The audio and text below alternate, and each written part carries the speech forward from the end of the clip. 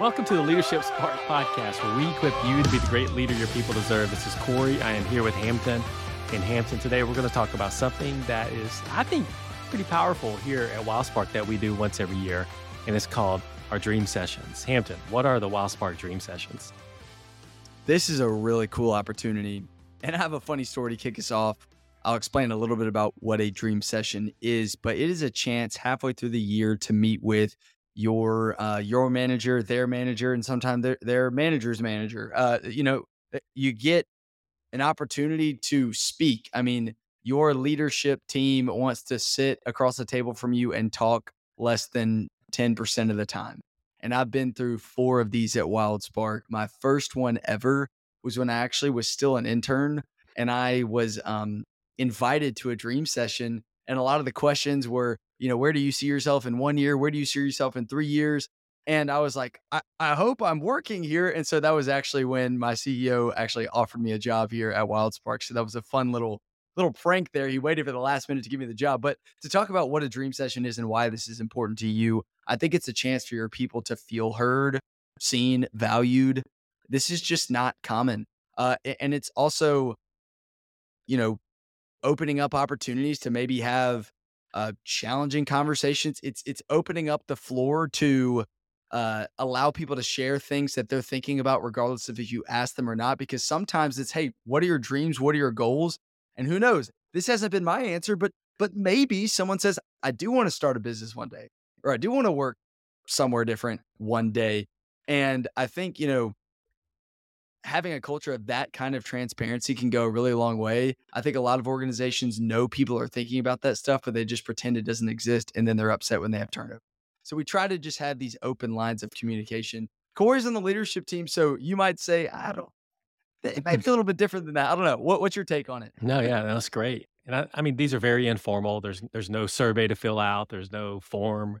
It's a very informal conversation. And the win of that time for everyone involved is that we both can look into the future together to make sure there's alignment on expectations and there's visibility into the dreams and desires that people have when it comes to their life and their career. And what does the trajectory of the needs and the growth and the leadership opportunity for this person look like in the coming 12 months to 36 months? And we're not locked into 1 year and 3 years. Those are just different horizons to think about, where you may answer the question a little bit differently. And so let me go through the questions that we ask. And maybe this is something that you could start to do with your team. And you don't have to ask all of these questions. Maybe you ask some of them, but these are the ones that we ask.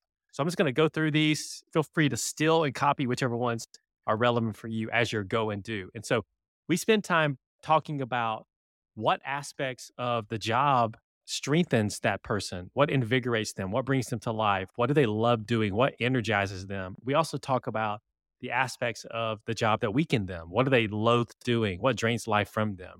What do they dread having to come in and do every day? And the reason for those questions are really to get a directional test of, are they spending more and more time working from strengths or more and more time working from weaknesses? And so we want to keep a check on that. We also want to ask, what's the hardest aspect of your job that will always be there?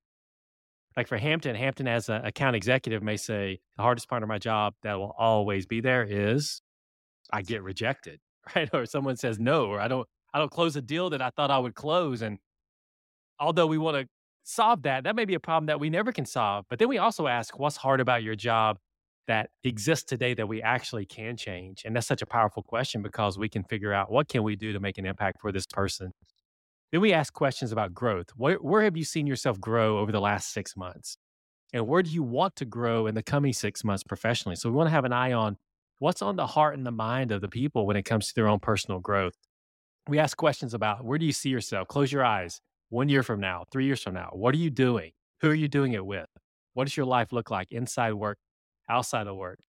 Then we ask questions about, well, how can Wildsparq, how can we as a leadership team, or how can your leader help you get to where you want to get to? Because we really want to come alongside people along their journey and steward well the time that we have together to help them get to where they want to go. And then the last question is it always interesting one to ask, Hampton, and maybe you can talk about your skills outside of being an account executive with this question. But based on your gifting, is there an area where you feel like you could contribute more outside of your work? And I know, Hampton, that your answer to that question is you are a kick-tail karaoke singer. So if we ever have karaoke, you're gonna kill it, man. But hey, if you're out there, I would say implement dream sessions, steal some of those questions, ask them. You will learn a lot. And these are things that are on the hearts and minds of your people anyway. So ask the questions and dream a little bit.